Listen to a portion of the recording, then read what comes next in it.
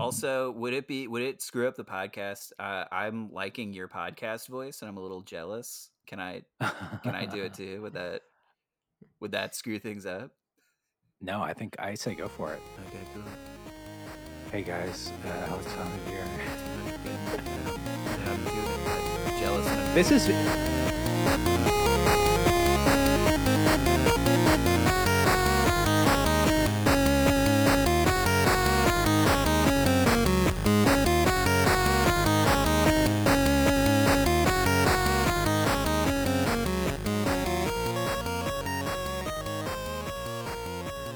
Monsieur Français. Monsieur Français. Welcome to Bundle Buddies. This is a podcast where we play through the itch.io bundle for racial justice and equality. My name is Alex Honnold. And my name is Eric Taylor Roth. The itch.io bundle for racial justice and equality was launched in June 2020 during the massive outcry for racial justice following George Floyd's murder by police. It has 1,741 items from 840 plus creators, and it raised over $8 million.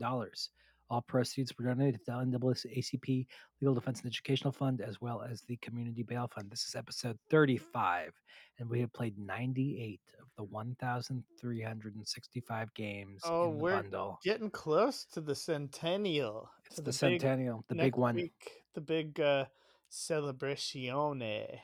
It's crazy. So we played 35 episodes. We played 100 games. If we make it to, or rather when we make it to 100 episodes, because we are 100% finishing this project, no questions asked, how many games will we have played? It's times 3, so it'll be like 300. Fuck. Good job. Sorry, was that... Well, speaking of incredible milestones, itch.io is in the frickin' news, folks. Yeah, well, so in next week's episode, we kind of touch a little bit on it, and I revealed that I don't really know what's going on. So why don't you kind of... Yeah, I had to sort of school you in front of our friends. Yeah, and I felt shame. I didn't feel shame.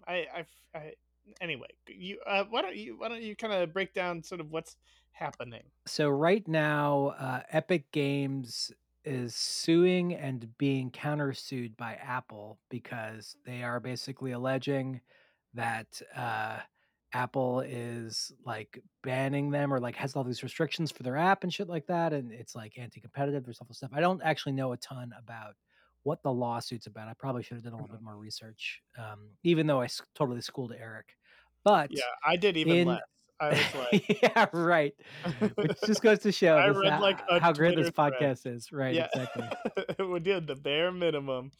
But you know in court the other day, Apple was like, and itch carries, or an Epic in their app store carries an app that is itself like App Store that has such despicable content in it. It has perverted, awful content that we can't even mention here. It's so profane. And they're talking about fucking itch.io. It's the weirdest so crazy thing. Like, I mean, it was, and it's crazy because it was Gunducky Industries that they were talking about. It was. This game is so obscenely difficult. This potato thriller. They were like, it hurts my brain. I mean, that's the, it's it seems to be anytime you have a platform that is kind of user run and is pretty free speech oriented, you're gonna get the whole range of kind of. But I actually think it goes a little further than that, because it what bums me out about it so much is that itch as a community is known for being incredibly welcoming and supportive. Absolutely. And queer friendly. Yeah. I mean, fuck, they did a whole bundle about racial justice and equality, for Christ's sakes. This is not the place where you go to get like white power, Trump video games and shit like that. That stuff's all on Steam. You know what I mean? I mean, there might be some of that on itch, but it's certainly not a vocal part of the community. It's like a small community of people who love making games and are like cool with everybody. It's 100% just a disingenuous tactic. Completely. It's like, it's such moral grandstanding. It's like the fucking 90s, and there's some politician or some shit like, oh, the pearl clutching going on. It's Maybe really we should. disappointing.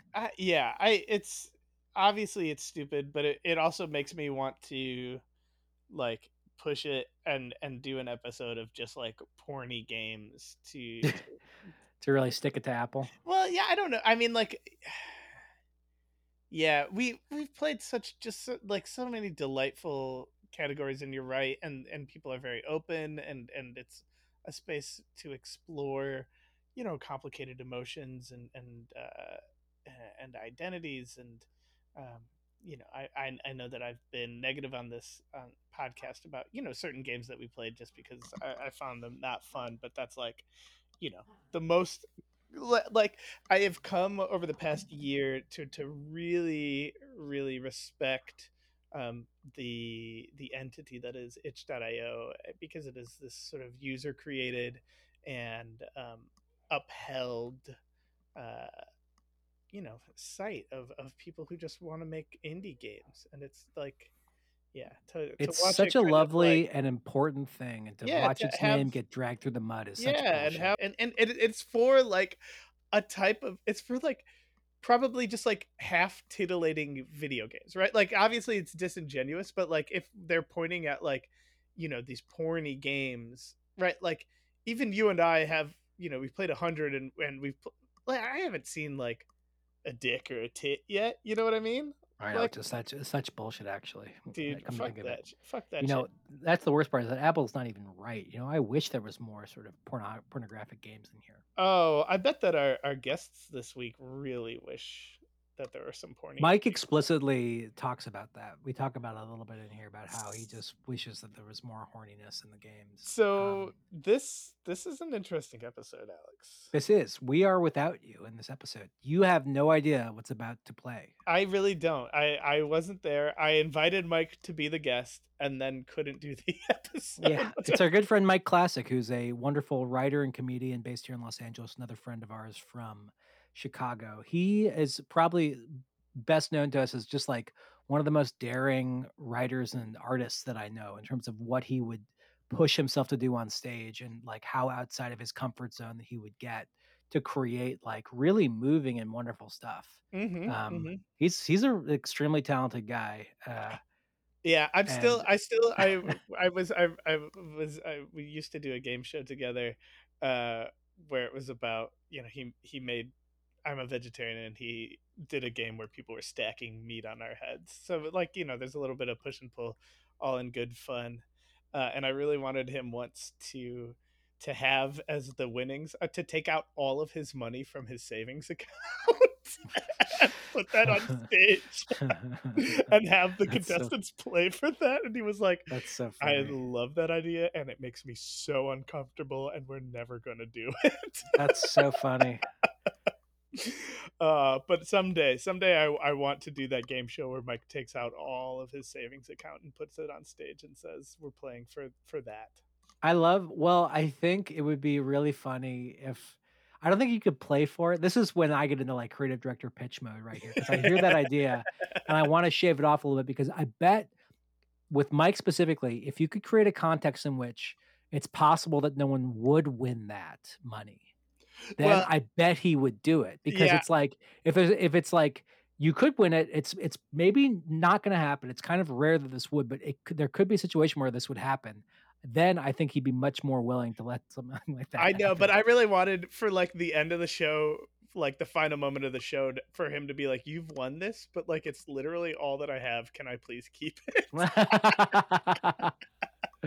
That's funny too. That's really funny. What we have here is a really interesting, different approach to sketch comedy. You're creating this thing that is conceptually amazing and will lead to a very good moment, and I'm trying to create as much tension as possible to raise the stakes and titillate the audience. Oh my god! Let's talk about I can't wait to hear this episode.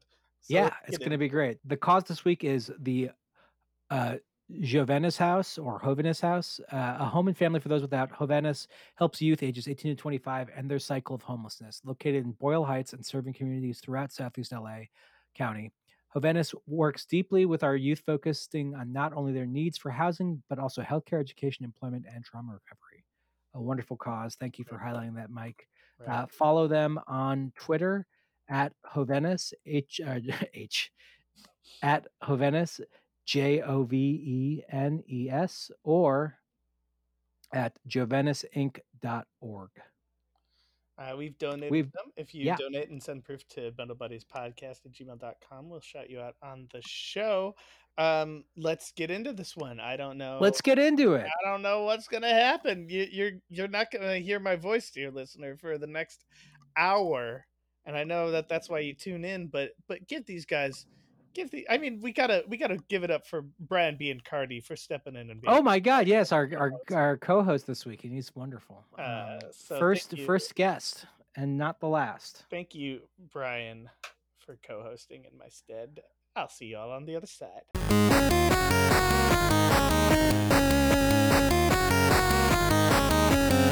But let me start it officially. Okay, yeah. Brian and Michael, thank you so much for being on the podcast. Hello. Brian is a return guest. He was guest number 1, episode number 2 of Bundle Buddies. And we're joined today by our good friend, Michael Classic. To sort of, we're without Eric this week. Eric was on a vacation and couldn't be bothered to bring his microphone with him to record something. Yeah, which is, I'll say, say, that's Eric. And not to pull the curtain back too far, it was an ordeal. You know what I mean? Eric going away really threw a wrench in our plans, our recordings.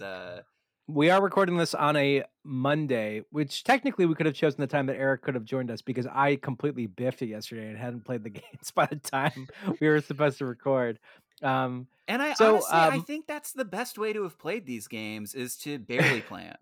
this week, I think that was you did it right, to be honest. I personally liked setting the expectation that I was like, I might need to 2 or 3 hours to play these, and then 25 minutes later, I was like, yeah, I don't want to touch these. I'm good, I think. Well, Mike, usually we start out the podcast by getting someone's sort of backstory with their sort of what's your history with video games and computer games in general? What did you play when you were growing up?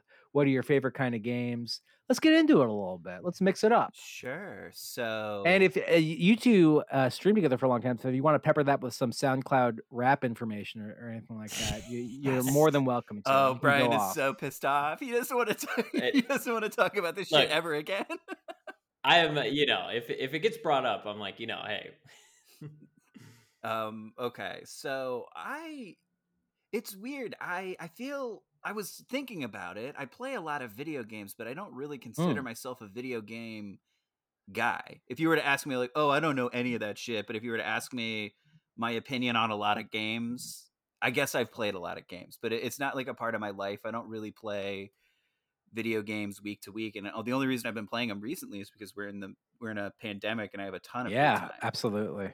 So that was a big thing, at the start of the pandemic last year, being like, you know what, I'm finally going to get caught up and I'm going to play these cool games everybody's been talking about. So I got Red Dead Redemption, Last of Us 2, Spider-Man, and then I'll be honest, all of those games psychologically fucked me up to the point where I was like, you know what, I'm going to play Animal Crossing for 10 months. This is too fucking brutal for me. So Red Dead Redemption 2, 2/3 of the way through the game, your character gets diagnosed with a mysterious illness that there is no cure for.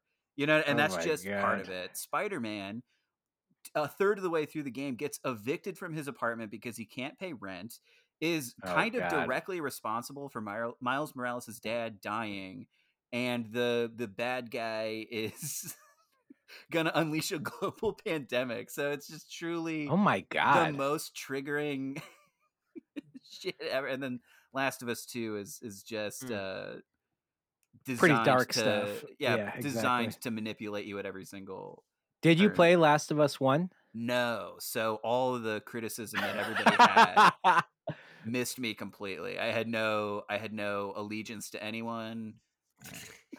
I played Last of Us 1 about a quarter of the way through and then was sort of like, all right, I get it. I'm scared a lot playing this game.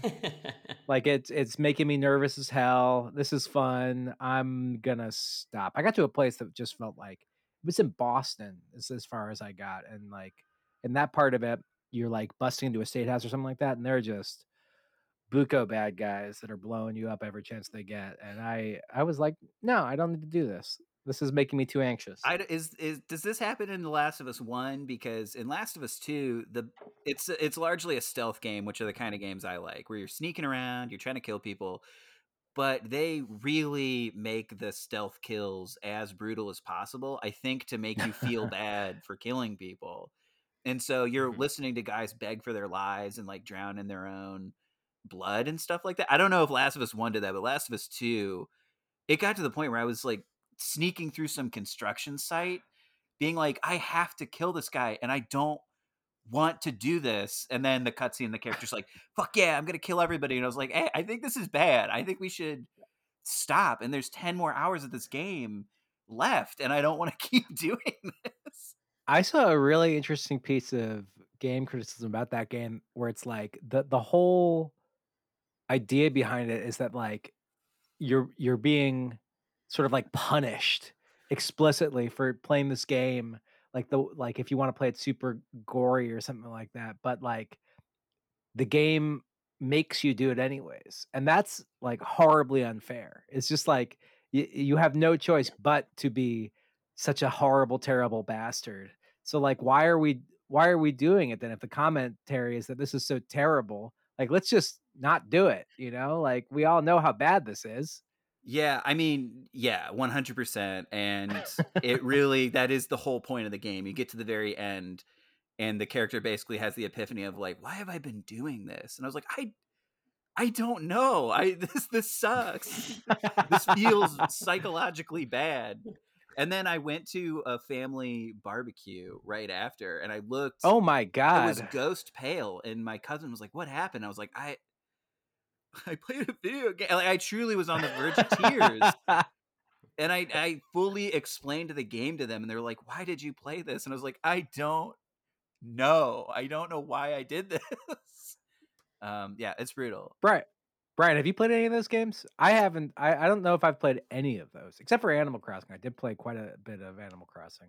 I generally stay away from like third person, like stealth story. I mean, the only ones that I have really, because to me it's like it still has to be like enjoyable from a gameplay standpoint, and like I just don't. There's nothing interesting to me about like walking around and like sneaking as like a third, where it's like, okay, so I have to hit the like, I have to push in on my left thumbstick, and then I have to walk like that, and then I have to like, it's just there's so many elements of it to where I'm like, I've been playing Breath of the Wild recently, and I'm like putting off beating it because I don't want to beat it, and it's like, why don't you want to beat it? You don't want to be done with it? Yeah, I just don't want it to be over. So I'm like, Oh, that's so nice though. That's the thing. I'm like, I'm not done with it. But it's like, even Zelda, it like dabbles with that a little bit at times. And totally. I'm like, this just barely gets away with it for me. And like the exploration is enough to like kind of smooth over some of those details for me. But yeah, like even like Red Dead or anything, I get why they're fun and like watching people play it. I'm like, yeah, this is, I get why like it's enjoyable for people. But for me, I'm just like, I just don't. Yeah, I didn't play like a ton of those games growing. Like I'm trying to even think of like what the first big one of those games. I feel like there's a lot of aspects of GTA in those games. Yeah, like GTA or like Hitman or Yeah, Hitman's a great example. Hitman, Mike, have you Metal played any Gear of the Hitman Solid games? was the big one for me growing up. Oh yes. But even that was like, those would be like fixed camera angle, or like, I don't know if they'd have fixed camera angles all the time, but it'd be like the way the camera angles also were. Yeah, I don't know. There's just something about it where I'm like, they were kind of like my brother's games. Like my older brother would play like those kinds of games, and I'd be playing like JRPGs. Yeah, like JRPGs. Even though that's totally flipped now. Now he plays all of the JRPGs, and I'm like, I don't know if I could ever touch a JRPG again. Totally. That's so funny. Mike, did you ever play the Witcher games? No, Eric really made a pretty convincing pitch as to why I should pick him up, where it sounds like all the stuff I like, plus apparently there's just a ton of sex in the games. Yeah, I think you would really. I think you would crazy, dude. Yeah. Yes, I mean that's the thing that was the other thing that surprised the hell out of me. There's a full-on sex scene in The Last of Us 2, and I was like, video games, do people make the video game characters have sex for real now? That's crazy. Video games be sexy. Oh my goodness. Well, I just remember that was such a vital part of me being a teen. You know, when you were playing Tomb Raider, right? There was that code totally. where like, honestly, dude, if you put this code in, Tomb Raider's naked in the game, which was a lie. But I remember that as a little perv kid, I was like, holy shit, this is insane. But now they do This that shit would for be real in cool. games. That's Yeah, crazy. Totally. That is so funny. It blows my mind sometimes when I'm scrolling through like my Steam. Do you ever go in your Steam browse? This is for Alec. Mike, I don't know if you have Steam also, but like I do, but they'll I do don't, like yeah. they have like a recommended queue, and sometimes I'll like scroll through it, and because I played like 15 hours of Cyberpunk, like 1 out of like 10 games will be like some sex simulator game, and I'm like, what is this? Who is playing this? And obviously a lot of people are. Oh, Oh, yeah, there's what gotta was be a that? lot of folks. God, I forget the name of that. Oh, it's like I dated my girlfriend's a mermaid or something. Something like that. But there was this game that I was obsessed with, again, as just a total perv when I was a kid. But the whole point of the game is it was kind of like a Leisure Suit Larry type of game, but it was updated with a little bit more of that Deadpool humor. So you're just a guy at a party. Oh wow. This sounds like my shit. You're a guy named Jake, and basically you're at a party and you're just trying to have sex with the people at the party is the whole point of the game. And so, like, again, it would just to see really terrible flash animation, nudity, and implied sex. It's like truly the craziest shit ever. But I'm here to tell you, 16-year-old Mike was in and down, and apparently that's kind of what The Witcher does too. So I might have to. Witcher is easily one of the horniest games I've ever played. It's like it's a very fun game. It's sort of like you're kind of like a Batman-esque detective that's like solving like monster things and hunting people down. It's fucking fun, man. I played that while I was a creative director at IO. I put a lot of hours in when I was at home, like trying to avoid thinking bad thoughts and things like that. Yeah, people are like, hey, can my Herald team do 2 nights like the Reckoning used to? And then you're like, I'm playing The Witcher. I don't give a shit. Hey, man, I'm so sorry, but I have to track down this griffin before I can get to the next world. So we played a really sexy game called Whipped and Steamy Cosplay Cafe. You can actually play it for free on itch.io.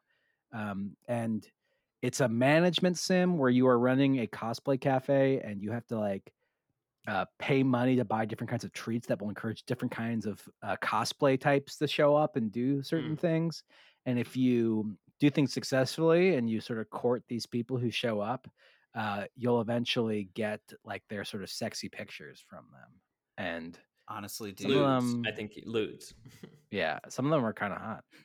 I'll be honest, dude, a sexy management simulator is truly, you're hitting all my kinds of games I'm into. It's like, wait, I'm doing day-to-day admin work for a video game, and it's a little bit horny. I'm in. Mike, I think you'd really enjoy this. Yeah, I'll be sure to send you the link afterwards. We should all develop a game to get in the bundle called Horny Simulator to just. Well, the bundle is closed at this point, but we could absolutely just create a game that we would be horny about. Horny Simulator 200, and you have to start our own horny bundle. You have to seek out things that make you horny, or else you die. Is the point of the game. So it's a roguelike survival game where you have to find horny things. Yeah, and they're like little blip icons. You have to get the little. Yeah, it sounds great. Pretty much. I mean, to me, yeah, no big deal. We're keeping it very easy and breezy here. What was your first experience with video games, Mike? Where did you start? I'm trying to think. I have. It was definitely Sega. It was all the Sega Genesis games. Sure. In my experience with games growing up, my mom hated them. So we didn't have anything at the house. So most of my video games growing up were going to a friend's house, or, when my dad had visitation, he would take us to some random person, like whoever's house, and they always had a kid, and the kid always had a Sega. And so the game I played the most growing up, I want to say, was Altered Beast. Do you guys remember that Oh game? wow, Mhm. I do Oh, remember yeah. Altered Beast. Yes. Yeah, we Yes, pretty yes, much had yes. Altered Beast, and then it was a huge deal when somebody got Mortal Kombat, and that was like a big. I mean, Yeah. pretty topical right now, but that was like a I know huge. you guys seen the new movie? I did not like it. Yeah, I could see that. Interesting. I didn't watch it yet. Well, here's the I'm thing. sort of like out on it. Once I found out it wasn't great, once it didn't get great reviews, I was like, I don't need to watch that. Yeah, basically, the most important part of a fighting movie is they fight, right? And that Right. is the least important part of this movie. Most of the movie is them talking about how they're gonna fight later, and then they do it a little bit, and then that's the whole movie. So, yeah. So Nobody sorry, has Mortal sex. Kombat. Nobody's naked. It sucks. There's no horniness. Yeah, like it goes out of its way to not be horny, and that sucks too. Because I went and watched the original one, and within 5 minutes of it opening, it cuts to Liu Kang's house, and he's just so insanely jacked, and he's just bathed in that 90s green light, and it's raining. Yep. And it's just him walking around his apartment in like his underwear, and I was like, yeah, that's what this movie should be. This rules. This is cool. Like, I remember 10-year-old Mike. Cool. It was so cool. Sign me up, baby. I absolutely miss sort of just like that level of 90s bad, where like it was like I had no idea it was bad back then because I didn't have a frame of reference that really worked. But now you watch and you're like, oh my god, it's just so quintessentially like clearly got fucked with so much by like so many notes. They also tried the very beginning of CGI, and I remember when I was a kid seeing the CGI scared the shit out of it. It was so scary and so realistic, and I went back and watched it, and they showed the little CGI reptile guy, and it looks like it was made in MS Paint or so. It's truly so insanely bad. And then the only other game I fully remember playing when I was a kid was watching my stepdad play Myst.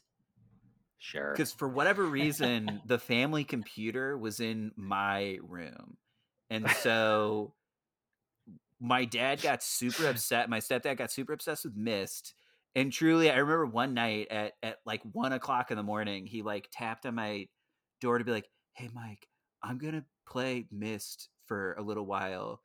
So you keep being asleep and I'm going to just do this. And so I fully had to like put a pillow over my head because the computer glow was just fully Oh, that's so funny. hitting me. I and, mean, like, that's like go for it. such a 90s sentence right there. It's just like my Yeah, stepdad I watched my stepdad play a lot of Myst is like so. That's just He was into it Speaking to of, the like, point where only he 90s wrote his kids will own know. strategy guide.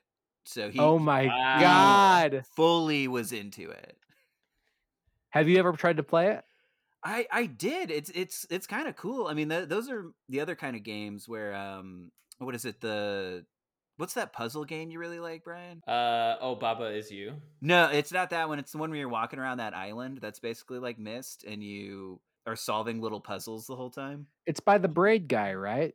I think so. Is it called the Witness? The Witness. I haven't played The Witness, but I know what you're talking about. Yeah, it's I like games like that where you're just kind of walking around an island and it's very chill and you're solving puzzles. Those are great. Yeah, that's I've heard The Witness has so many puzzles in it, right? It's like everywhere you look, there's like a little puzzle. Yes. Yeah. Oh, 100. It's like littered with them. You could spend like I played it a little bit once, and I was like, okay, this is like I understand what's going on here, and this is too much. This is too much for me. Yeah. I could absolutely see that. Yeah, I remember when I first moved to LA, and Brian, you kind of lived in basically that hype house, and so everyone would just kind of roll through, and you boys would always just have cool video games on the. Dude, we would just have videos playing of cool video games, just like whatever. Yeah, it was just like pretty cool, epic pranks. So cool. Yeah, true. That's so funny. Yeah, and then there was that guy who, for whatever reason, was going through something and then punched out all your windows or something. It was just truly a real welcome to LA moment. You're like, yeah, we had to board up all our windows because some guy came through and just like straight up punched all our windows. Oh my god. Yeah. Were you not there for that, Brian? Was that after you moved out? No. I can't. Interesting. None of this is ringing a bell. I thought this was a bit. I was like, It's wait not a a minute, bit. what's It's happening? truly not a bit. Brad's like, I lived in a hype house. Oh my Wait a minute. Yeah, I was goodness. like, I don't think I lived in a hype Yeah, house. the deeper into the story I get, the more Brian's like, wait, did I live in a hype house? Like, am I Oh an my influencer? God, these guys.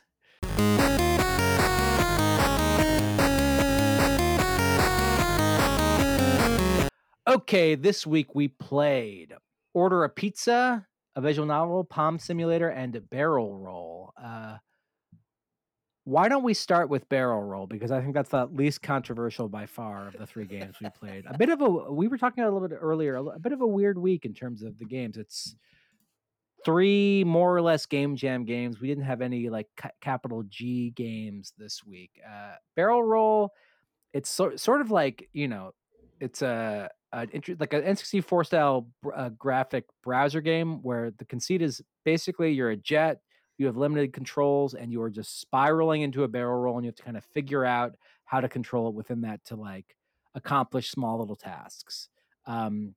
It's if you have motion sickness or anything like that, this game is probably horribly triggering for that, like make you sick to your fucking stomach. I'm pretty good about stuff like that, and I was like, okay, this is making me a little dizzy right now. The one thing for me with it was I was like, why does it switch directions when you...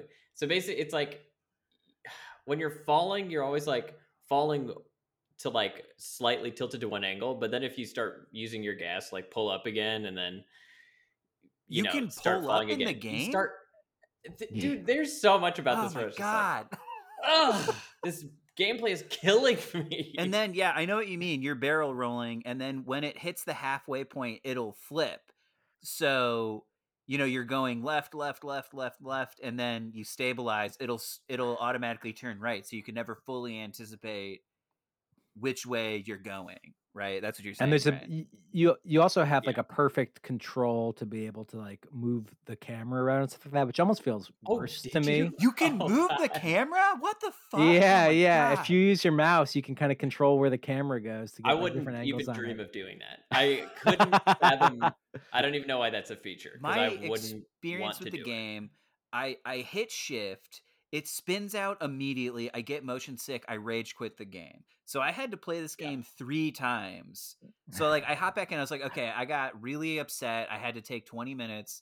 I came back. I tried to play the game and just crashed into the ground for another, honestly, 15 or 20 minutes. And Wow, then, you really gave it a fair shake. then I walked back. I like, again, had to take an hour off. I was like, I'm so mad at Alex and Roth right now. This sucks. So I'm like in my kitchen, and I get into I feel like that this is a game like Bennett Foddy or Ski Free. If you've ever played that game, they're like Sure. intentionally hard to play, and so the point of the game is you kind of have to get into a little bit of a meditative state with how brutal this is. And you're like, cool. Yes. This is the thing I'm using to focus on my breathing right now. So I did that. And I want to say my roommate walked out to make himself dinner and just saw me like fully being like, I was like so mad, but I beat the game. You beat it. I Oh beat my it. God. And when you beat the level, it tells you what your score is. 2 out of the 3 levels, I beat the dev's best time. Wow, Mike. So Oh my goodness. got No big pretty deal. damn good at barrel roll. Took me 3 tries over the course of a day. That's incredible. I tried to play it maybe like, I probably played it 3 times too. Well, I know I played it 3 times, but every time I pick it up, like, okay, that's enough of that. Like, okay, this is good. Okay. I just couldn't get over feeling bad playing it. Yeah, that's I beat the first level, and then I started the second one, and then was like, well, I'm going to close this forever. I played it once, and I was like, no, I'm not. There's nothing in me that wants to even try and play this again. That's where Well, and that's the conversation around it too, is like, this is not a game that's made with any sort of reasoning behind it that will make you want to play it again necessarily, unless you're someone who's into kind of the punishing nature of it, because it's a Game Jam game. They made it so I should read the this was descriptions very made in quickly. 48 hours, I think. Exactly. The game is Barrel Roll. It's by Matthew Lawrence. It's an action simulation 3D arcade experimental difficult flight PSX retro game. Description: your jet has a terrible accident. Fly only by spinning and pulling up. Made in 48 hours for VGDC 2020 Spring Game Jam. Theme: restricted movement. And as a theme centered around restricted movement, I think this did a pretty good job communicating something about how frustrating it is, but like as even the kind of game you want to pick up and play on a browser that has a game loop that is interesting and fun and like kind of hooks you a little bit. It's not that. It's just an experiment within this thing to see how you could do it. It feels like to me anyways. Yeah, it sort of seemed like the whole point was, can you make a game in 2 days? And the answer is technically yeah. But we've played quite a few games that sort of fall along those lines. Like this. This I thought was I think it executed on its core idea pretty well, which is, I think always interesting and important is like, I think it's very frustrating, but like they know how frustrating it is. They sort of accomplish the goal of like creating a restricted movement game that is like bizarre and very strange.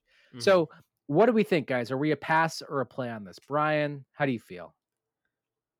I mean, I would pass. Like, I don't know who I would recommend this to, because it does feel like there are like way more, like, I'm trying to think of any off the top of my head, but like there's got to be better examples of like this kind of game. But like they also made it in 40. The thing is, I'm like, they made it in 48 hours. So I'm like, this is a great achievement for like that time and for given the constraints. I'm like, oh yeah, this makes sense. Yeah, exactly. But am I gonna be like bumbling around? You gotta play. I tell all my buddies in middle school to play this. No. Mike, how about you? So for me, I have a kinship with this game because growing up, whenever my dad had visitation, he would take us to his office building because it had the best internet. And so what he would use that for was to download music illegally off Napster. And so that's exclusively what he would do. And then he would just let me and my 3 sisters roam around an empty office building for literally like 8 or 10 hours while he's illegally downloading music and stuff. So on the games, they had shit like Solitaire, like Free Ski, like Minesweeper. And this is honestly, I would have loved this game if I was a kid trapped in my dad's office and I couldn't do anything else. But again, I feel like computers now are so modern that you could probably play Fortnite or something on someone's office computer. So no one will ever be in that situation I was in as a kid. iPhone, you can play Fortnite on your iPhone. You know what I mean? So that's such a funny point. For a 90s kid trapped in their dad's office, this game is perfect. Even for these types of games, it's funny because it's like what is like the best restricted movement game? Is it like Temple Runner? Temple Runner is awesome. I mean, that's the thing. It's like this game could almost have been like be one of those types of games, but it would have to. I don't know what you would change. Yeah, 100%. You'd have to like put like a seizure warning on it or something like that. Oh my god, yeah, motion sickness. Yeah, seriously, almost immediately. I almost threw up within 30 seconds. It's crazy. You hit the start button and you're just spinning out immediately. It is truly awful. Okay, so that's Mike. Would you say your final word? It's a play for a 90s kid trapped in your dad's office. Any other anyone situation, else, it's a pass. Hardest of hard pass. Me personally, I love playing games like this just because like I never imagine I'm ever going to check out something so bizarre and so strange. I think as like a game executing on the theme of restricting movement, it's interesting and like fun, but like I would never recommend this to someone unless they were like, do you know any games that are on the theme of restricted movement that were maybe made in 48 hours? It's like, I actually have a great game for you, like exactly like that. And this is it. Having said that, I was surprised at how nice the graphics looked, and how just like nice it was to exist in the world when you weren't spinning like crazy. If you there was a thing that happened every now and again where I'd like be very high up in the sky and I'd run out of fuel. And then when you run out of fuel, you're just sort of coasting down for a while. I stopped like spinning like crazy, and that just felt nice to coast for a second and look around at like sort of the sunny day at this place. There's not much to look at, but I was just like, oh, the graphics are nice. It's okay. But I'm a pass on this. You don't need to check this one out unless What I will you. say is, if you're comparing it to the other 3 games, this I would say is a pass for sure.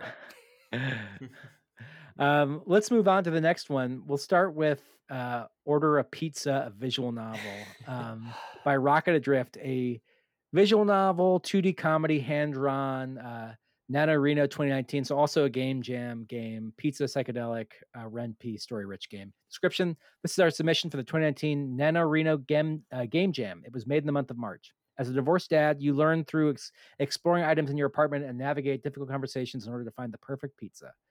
So, it's a visual novel.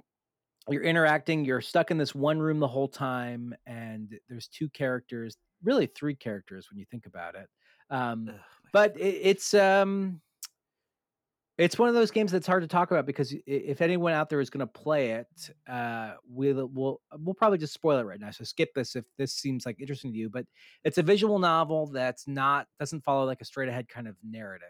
It deals with like dream logic and like other realities a little bit, and says a couple interesting things within that. So it's not just your straight ahead like relationship driven dating sim visual novel kind of thing where you are learning about someone's life and you're experiencing sort of a slice of life situation. There is a little bit more going on here. So if that sounds interesting to you, I would recommend playing this because it says something kind of cool.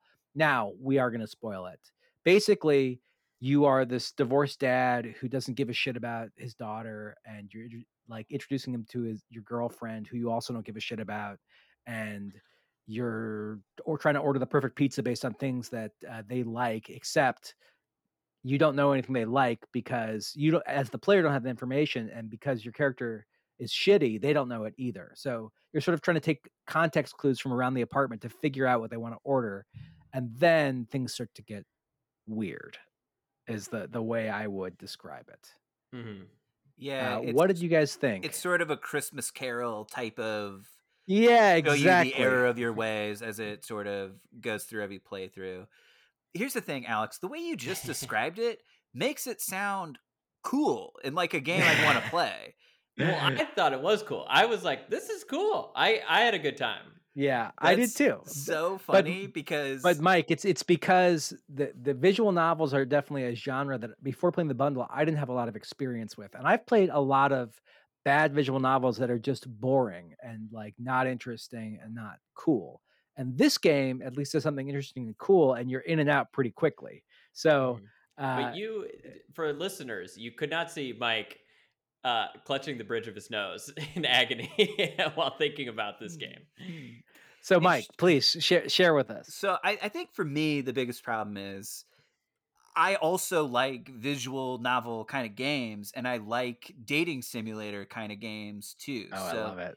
The fact that this sort of takes a dark turn, to me, felt like they were trying to do something like Doki Doki Literature Club, which, again, I would recommend it to you.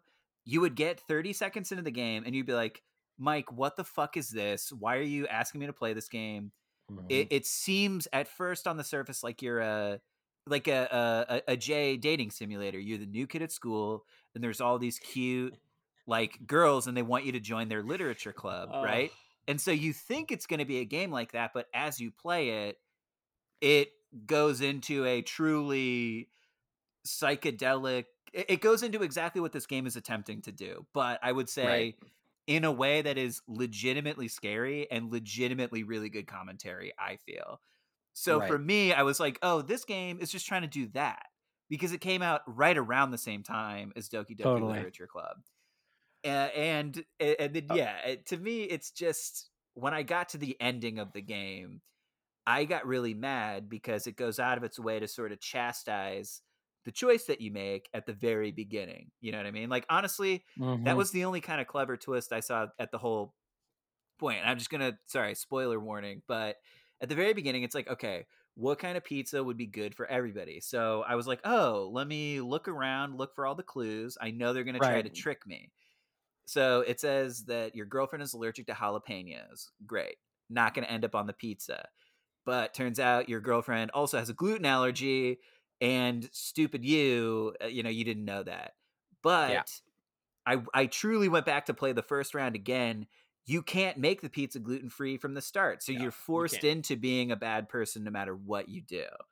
Which is the part I thought was kind of lame, because at the very end of the game, it's like, and by the way, always ask if somebody has a gluten allergy. I was like, motherfucker, you made me make that choice. Like, I would have looked, I would have known. Like, so. Well, and that's where this thing is a little bit not on the rails, or where like where the rails show from the beginning is like some of these dating sims, especially this one, it's just telling a story. There's really very little impact that you can have on it. It's essentially a visual novel. Like there's really any choice you make in it is minimal. To be able to like move ahead, you make like these small choices, and it's very on the rails the whole time. So you're experiencing it exactly the way the person intended for you to experience it. 100%. And I will say, I'm harping on this game a lot, but I do think of the 3 games we played, this had the best graphics, this had the best music, this had the best interface. Like, everything about this felt more like a game. And I went and I looked into the company, and I guess they're developing kind of their own visual novel dating simulator kind of game called, I think it's like Raptor High School or something, which, I'll be honest, seems close to something like Dream Daddy Simulator, or I think it's called Monster Prom. Like, those are the kinds of games I would have so much fun playing. So I think this is probably them working out the kinks for this Raptor game, this Raptor romance game they're developing or whatever. So in that sense, I good on them, but everything else about this really annoyed the Raptor Boyfriend looks sure. Raptor Boyfriend looks cute. It looks cool. Yeah, it looks fun, right? Yeah, it does. The art looks good too. Can I ask you guys a question? When Please. it gets kind of dark and they're like, poison the pizza, did you guys do it? Yeah, I did. I did not. I poisoned them every conceivable way before I like took off all the poisons, and then I just put one poison on at a time, and then I tried different combinations, and then I took all the poison off. I thought there was going to be a secret ending, but I didn't find it. I think there are different endings. I poisoned those women like 20 times thinking there was a secret ending. I felt so bad when I couldn't figure it out. The one thing I will say about this game that I actually thought was pretty cool was the actual takeaways kind of psychologically about why people were mad at you as for being a shitty dad. I was like, oh, that makes a lot of sense. I hadn't considered that angle about why she would be upset. It's like, this is our night, and now you made it about like her. Like, why can't you just like I was like, oh, that's a really good point. So when they were making those points, that resonated with me. So it is kind of a cheap trick to put you on this journey where you can't help but learn something, because with the game you expect to learn something through the interaction and like doing things, and this is just telling you a story.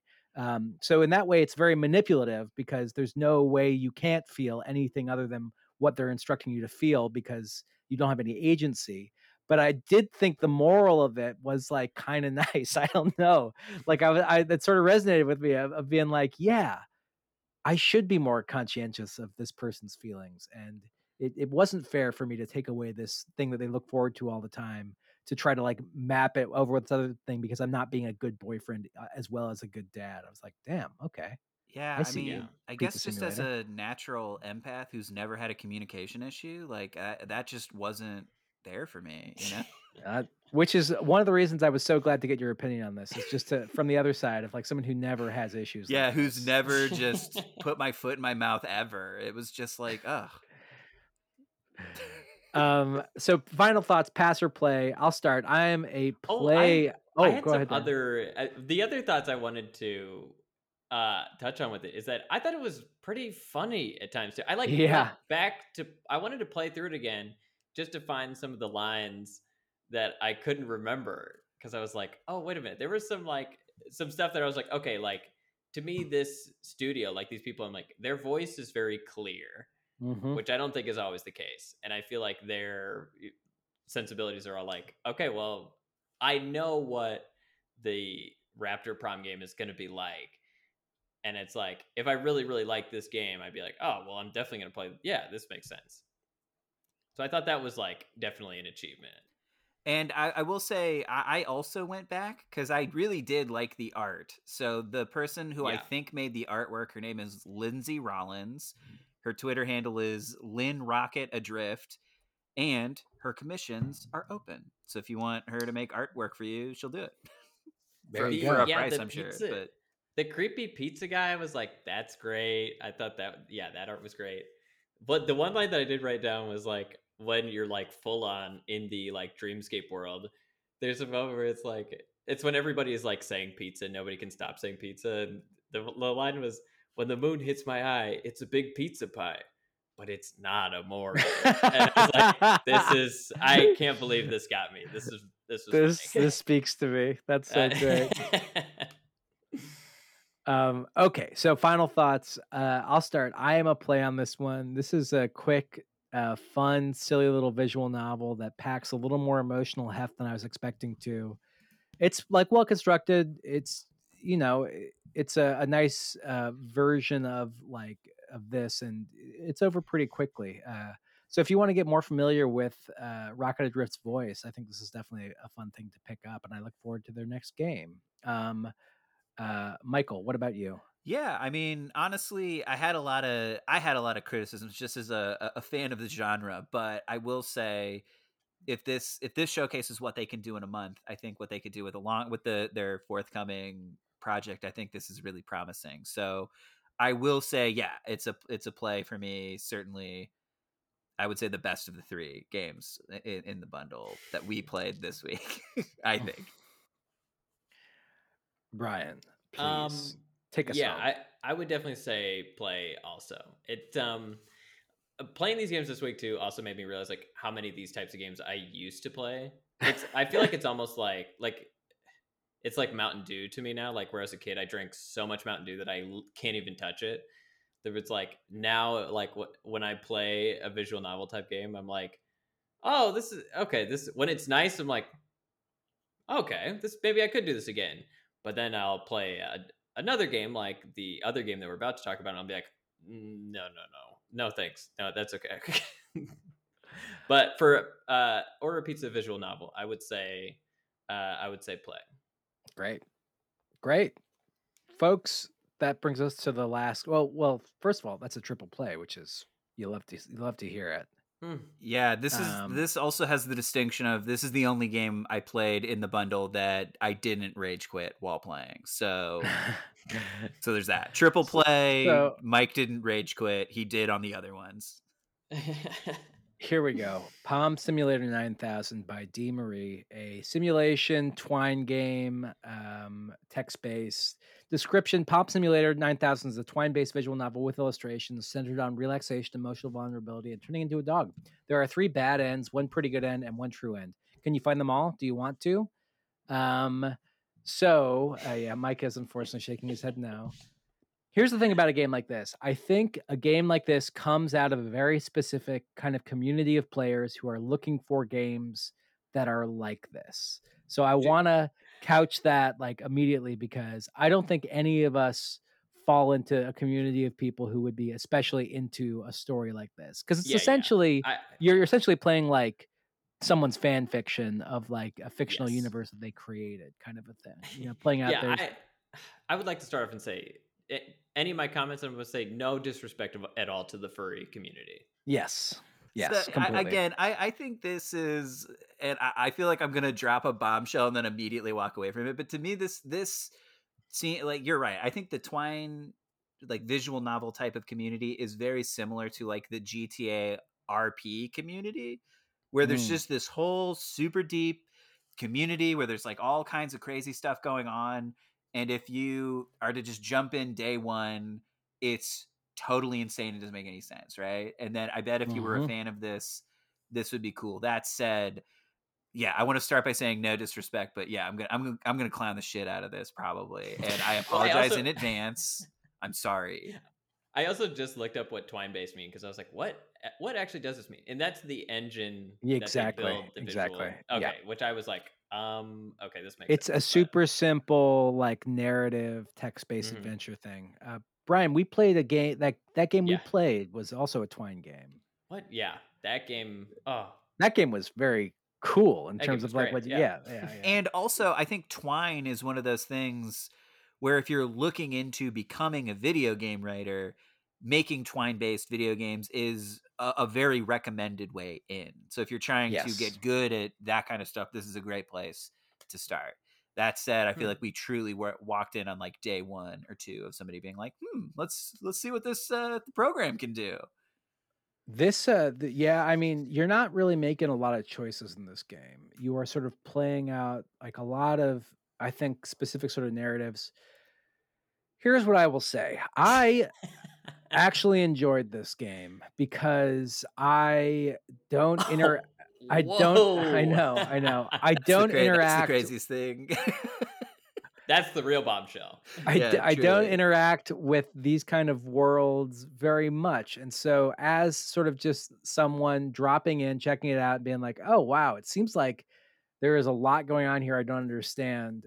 I had a lot of fun just experiencing it sort of at the surface level and then like going on my way afterwards. Um, the writing's not especially good or very good at all. I don't think I could, to in good consciousness, recommend this to someone who wasn't already either like into stories like this or part of the community. But as someone just like stopping by to take a look and then like being like, all right, this is what it was and moving on, like it was fine. I didn't like absolutely hate it or anything like that. It's anybody that you could recommend this to either already knows what it is Yeah. or like that's the thing. It's like whatever this is.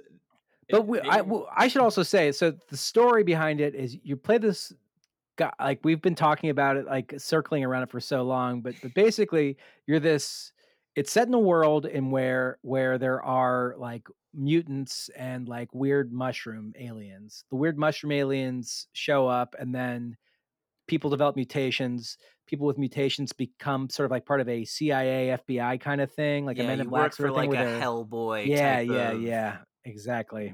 we're monsters but catch the monsters kind of a thing. And you play this guy who can turn into a hellhound and also develop more mouths on his body, who is dating an autistic Gorgon type person that can control things with their hair.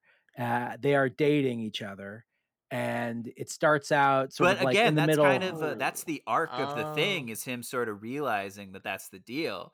Because at That first they it's are kind of dating? like we kind of need to define what's happening here. And Yeah, then by the exactly. end, it's like we're dating, we're in a relationship. I honestly thought they didn't even know each other from the start. I was I like, mean, the way it's written, yeah, absolutely. I was like, they don't even. Why are these people even interacting? They don't. They literally don't even know each other. That's the same feeling I had starting it out. I was like, does she not like him or does he not like her? This person created a world that they are into, or maybe it's a larger world that I missed the cues on, that other people are contributing fiction to as well, and they're all kind of piecing this thing together in this fictitious universe. But that's the way it felt to me. Is like there is just all this presumptive knowledge that you sort of pick up along the way that is like, oh, I didn't know that. Like, I guess I'm learning things about the world as we go along. The world building was so weird. It definitely does this thing that I feel like sometimes comic books do, where it drops you into the middle of a scene that is really confusing and you're like, what the fuck is going on? So it's like the way it starts is Diego shows up having just been stabbed, and then shows up and the his partner's sort of begrudgingly bandaging him up, and they're talking about it, and it's a lot of like, they did it to you again, and you're supposed to be like, who are they? What is going on? Why did Diego get stabbed? What the fuck is happening? And so that scene goes on. It's confusing, right? It's supposed to be like a cold open. And then it proceeds to give you an exposition dump for like 900 slides that explains everything, where it's like you could have just started in the explanation, but instead we had to do this sort of cold open cliche, and then we're introduced into this world that simultaneously gives you too much information but not enough relevant information. So you're just sort of like, okay, this like mushroom alien thing is kind of intriguing, kind of interesting. is that what he got stabbed by? And then you get a chance to ask Diego, why were you stabbed? And he's like, I don't want to talk about it. And I was like, give me a fuck. I don't want to click through 50 more slides to figure this out. Like, I'm angry. I think at that point, that was my first rage quit. That's what I mean also, is like, is this the game that is like focused on the non-mushroom fighting aspects of this world? Like, are there other games or fan fictions or whatever it is that talk about that stuff? Because if so, then it's like, okay, this makes a little more sense to me. But as it was, I was like, we don't see any mushrooms in this whole fucking thing. You know what I mean? We don't understand the stakes of what it is that they're fighting or what's going on or anything like that. It just feels so weird, so strange. And when in part of the description of the game, it says that there are over 23,000 words in the game, which I looked up, and that equates to about 40 pages of manuscript that to play the game you have to read. So during my first rage quit, I did that research and I was like, okay, Alex and Eric basically asked me to give coverage on a pilot on my day off. Like, that's what I had to do. And it made me be like, what did I do? I need to work on my relationship with these guys because unbelievable. This is not okay. And I feel like they hurt me and I must have hurt them. And how can we move forward? And that Mike, was my main takeaway. I'll be so much more careful next time we have you on the podcast, only to play sweet games about nice people. Or horny games or scary games. I just want to be horny and get scared. I can't believe you guys finished it. As soon as he went into the bathroom and like there was the line where it's like he's looking in the bathroom, it's like, you've just upset your partner, and there's like this line, hail to the king or some shit like hail that. to the fucking king. And I was like, well, I'm gonna close this immediately and not open it again. Like once I realized that you have to like read all of this like background stuff, I was like, oh my god, this is like exactly what I hate about flavor text, or like don't make me like, don't give me the option to like possibly read about like the lore if like it's not worked into the game. Like the chance of me like going off and reading it like drops so significantly, because I'm like, I didn't open a game so that I could like read about like random lore that like, you know. Yeah, it did sort of feel like, you know, in Skyrim they boast that all those books in the library, you can read them. And I remember reading them and being like, that's so sad because I'm never gonna do that. And they made someone write a book for a game that I was like, dude, I'm joining the Thieves Guild. I don't give a shit about this. I'm sorry, I don't care about this library. I read so many of those books, and at the time, I really wished that they had an app that would update with the books you had in Skyrim on your phone, so I could read them on the fucking train when I actually, because I was the same way. It's like, I don't want to sit in front of my fucking TV and read books as much as I like reading some of these things and learning about the world. It was frustrating. What I'm hearing is two different kinds of frustration about Skyrim books. Yep. We haven't even gotten to my biggest gripe with the game. Please. Or really my only gripe with the game is that it's supposed to be a palm simulator, but it's not really a simulator. Instead of turning into a hellhound, Diego turns into a Pomeranian, and that unlocks new facets of his relationship and allows him to be vulnerable and sweet and all this sort of stuff that he was never able to before. Which, correct me if I'm wrong, Alex, because it sounds like you did way more reading than I did. He can turn out of a Pomeranian whenever he wants to. He's not like trapped or anything, right? No, it's from what just I understand. This time he can transform into a Pomeranian. So there's no real stakes to it. He's just like, oh, this is humiliating. I keep doing it. But he can fully stop whenever he wants. Yes, but there's deep psychological trauma there that he's dealing with, about like not being able to protect people and being like not tough and all the sorts of stuff that he has to let go of.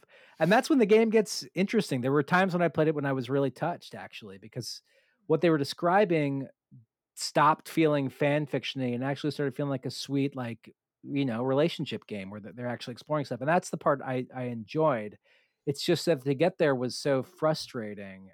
And on top of that, the way the Twine game was built, there are there's very few choices that you can make that will actually end the game, but there are choices you can make. And at one point, I played about halfway through and then had to like restart my computer for whatever reason. And so I was like, oh, there's no continue function, which is annoying. So I was clicking through to get back to where I was. And at one point I clicked a different choice than I had made the time before, and it ended the run. It was like, it's so like, I was like, oh shit, that means I have to start at the beginning again and click through back to where I was and then keep on going past there. And that was pretty annoying. I'm not going to lie. The other thing about the layout of the game that was a little bit frustrating is because again, if I'm ostensibly just reading and it's like a choose your own adventure novel, I think the way to get to the next page should be in the same spot every time. But the fact was, it would like the highlighted word that I had to hit sometimes would be a third of the way through the page, and then I have to keep reading and then move my cursor to click it or whatever. And that was just I was already upset. I would say I read for like 20 minutes and then I just started clicking stuff. And then it took me about another, honestly, 30 minutes of literally just clicking and skimming the page to get to the end of the visual novel or whatever. So these huge, sweet sections that Alex is talking about, I also did not read because I was skimming it because I was really upset. They thought that we hated him when we didn't hate him. We were just maybe trying to have him learn a lesson about, being sweet and being being such a tough boy all the time. Sometimes you can be a Pomeranian. You don't always have to be a hellhound, Mike. But how can I protect those that I love if I'm not a hellhound? That's true. That's very true. Diego had a point. Well, I don't want to belabor the point any further. I am a pass on this one. This is like you don't need to pick it up and play it. It's like a thing. Having said that, I did enjoy a lot of aspects of it, and I hope the author, if they hear this, will continue creating stuff because there's like some real promise in here. I did look into the person. Things. Her name is her handle is D Marie Lacera, and pronouns on Twitter are she her, and it seems like she's got a lot of kind of graphic novels, visual novels, that kind of thing. She's got a Patreon, got a bunch of stuff you can support. So I think she's in the middle of an active project. I don't recall what it is, but so it seems like when I clicked on her page, she had tons of stuff associated with it. So I think she's a pretty prolific creator. Which is great. So we might have read something. It was from a while ago, or, they just tossed in the bundle to sweeten the deal. And we appreciate people contributing the bundle. Brian, what are your thoughts? Yeah, I mean, it's definitely a pass for me, but that's only to say, it's like, it's only like I'm thinking about all the high school teachers who like don't get to pass on things. They have to read their students' this some people, and for them, I say I'm glad that you played the game of being a teacher. Because the more that I think about it, the more I'm like, I feel like I can't even really comment on it because it feels like I'm commenting on like a high school student's like English paper where I'm like, why am I even reading this? How did I get this? I love it. So I'm a pass, but I wish her all the best, and I keep writing. Please don't listen to this. Only the creator of the game. Anybody else is allowed. Mike. Yeah. So here's I'm going to take us on a little bit of a long walk to get to where I'm going. But here's the deal. So I played the game about 30 minutes into sincerely trying to read the novel, do the game for the podcast. I got pissed off and I took about a 7-hour break. Okay. So in that 7 hours, I called my stepdad. We had a lovely chat. I went for a long walk. I called a friend. That friend gave me the ability to, apply for a job that would be pretty big for me. That could be pretty cool. That was great.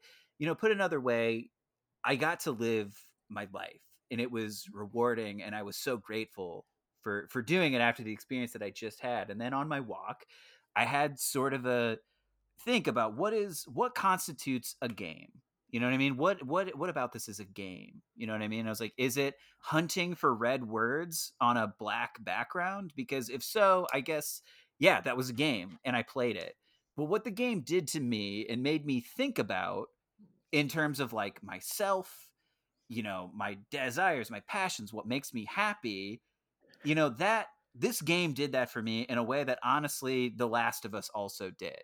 So in that sense, this game had the same emotional impact that The Last of Us 2 had on me, where I walked away kind of an emotional wreck, but like thinking about my life and being grateful for it.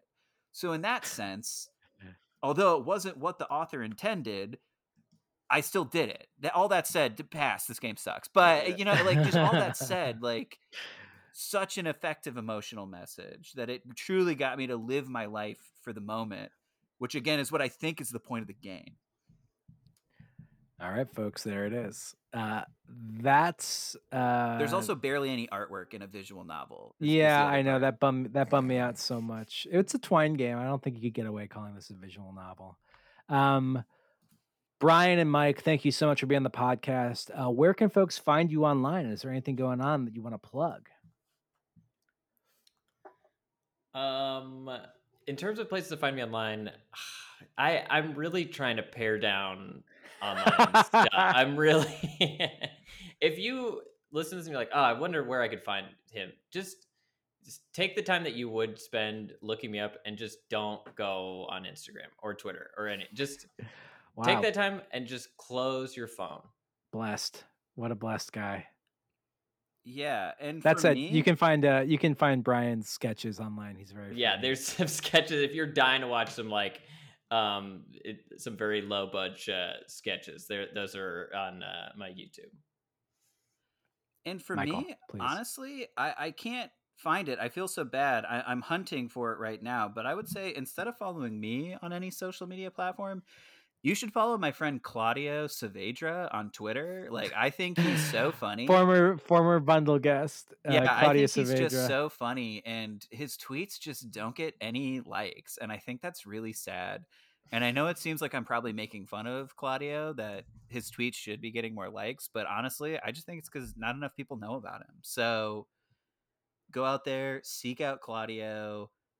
I'm giving away my plug to him because I think his tweets are that good. Wow, what a guy. Well, thank you both so much for being on the podcast. Thank you, Alex. Love Thank to you, have Eric. you back We soon. miss you. Yay, we miss you. Thank you. So.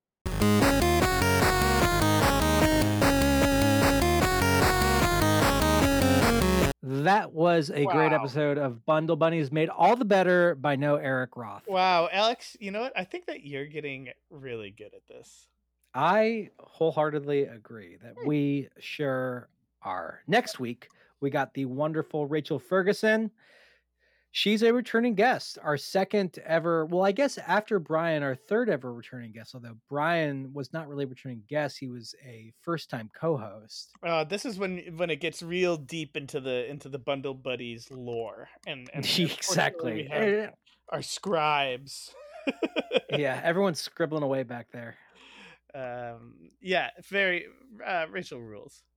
She's so great, and she's so excited to talk about video games, and it's like she's such an unbelievably talented and wonderful person that whenever she does so much cool shit, whenever she takes time to just talk with us about this mutual love we all have, it's so fun. It also nice. makes me feel like such a like I know nothing. You know what I mean? Like she has totally. and it's such an encyclopedic knowledge of video games in so many ways.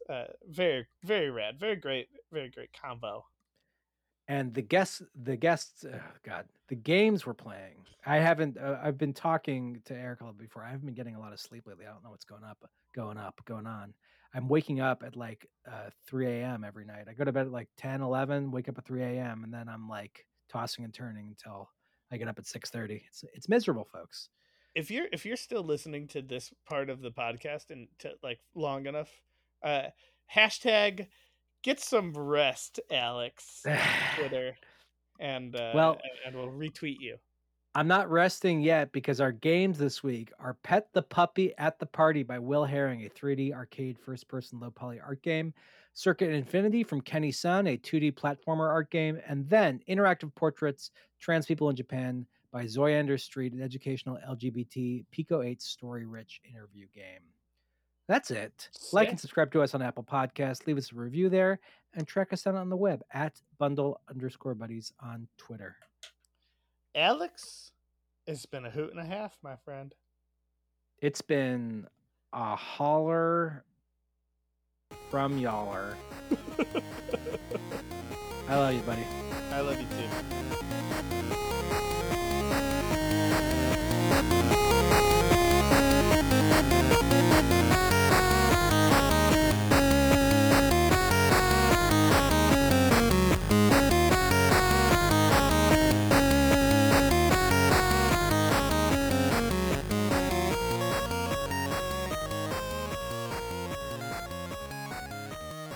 I'm going to do the outro from memory. You ready? Yeah. Bundle Buddies is produced by Alex Honnett and Eric Roth. Our theme song is Neoshiki by Roll Music. Email bundlebuddiespodcast@gmail.com to say hi. Hi. Yep.